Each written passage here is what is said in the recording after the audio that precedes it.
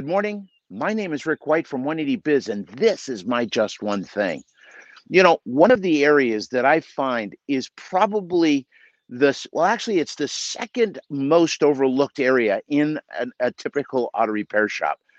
Honestly, the first area is your financials. Not knowing where you're at, not knowing where you're headed, that is a really dangerous place to be, where you think you've got this tunnel vision going on, and you think it's all about fixing cars. And I'm telling you straight up, it's not.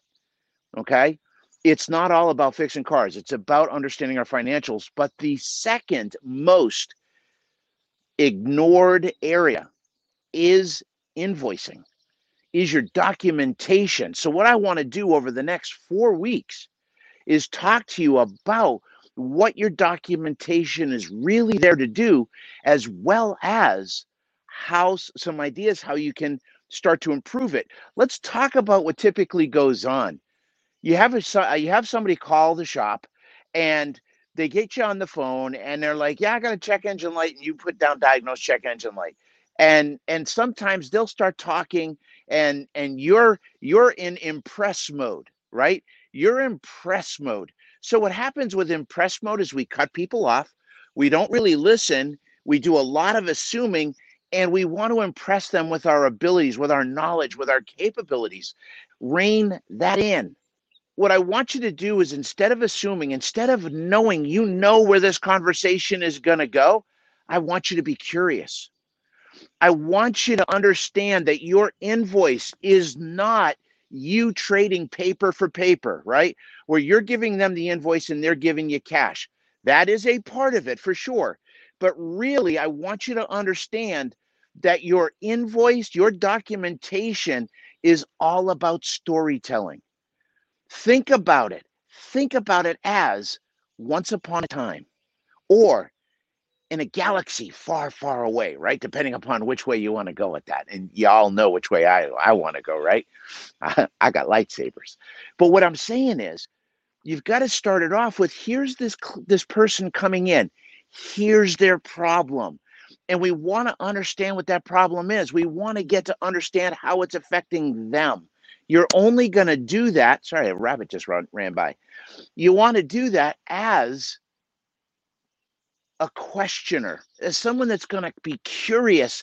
And think about it this way here. What you've got to do is you've got to get as many clues as you possibly can, because let's pretend your technician only has one chance at diagnosing this thing properly, and get as many questions as you possibly can. And what that's going to do is it's going to connect, and it's also going to differentiate you, because you're doing something nobody else does. Assumptions kill curiosity. If you think you know what's going on, you're no longer curious. You know it, man. I'm not going to ask any more questions. I need you to stop. I need you to ask questions. Okay? I need you to connect, because here's the thing that's really important. Your client, or that person calling, has four expectations, right? The first is, the expectation is their perfect product. The second is caring people. They don't want to be treated like a number. Third thing they want is it done in a timely manner, and they want a great warranty. Those are the four expectations that every client has. Now, when it comes to perfect product, it is really, really critical that both you and they are on the same page as to what they think they're buying versus what you believe you're providing.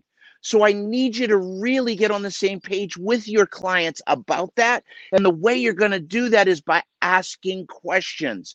See, once you've understood exactly where they're coming from, what their pain is, what it's doing to them, and what their desired outcome is, now you can determine whether or not you are either able to or want to help them with that, to help them get to that desired outcome. And most of the time, the answer is going to be yes, of course we want to. I really want to just step back. I want you to stop thinking you got to know everything. I want you to stop going into a press mode. You want to puff your chest up and say, I can do this and I can do that. That pushes people away. You want to invite them in. You're going to do that by asking questions. You're going to do that by getting on the same page.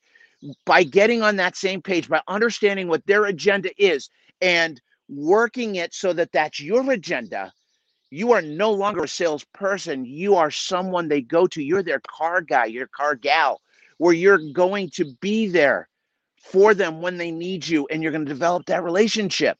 But people are only going to connect when they feel seen, they feel heard, and they feel appreciated.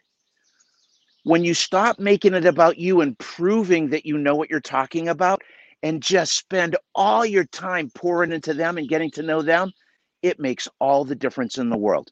So to start our invoicing section off, I want you to connect.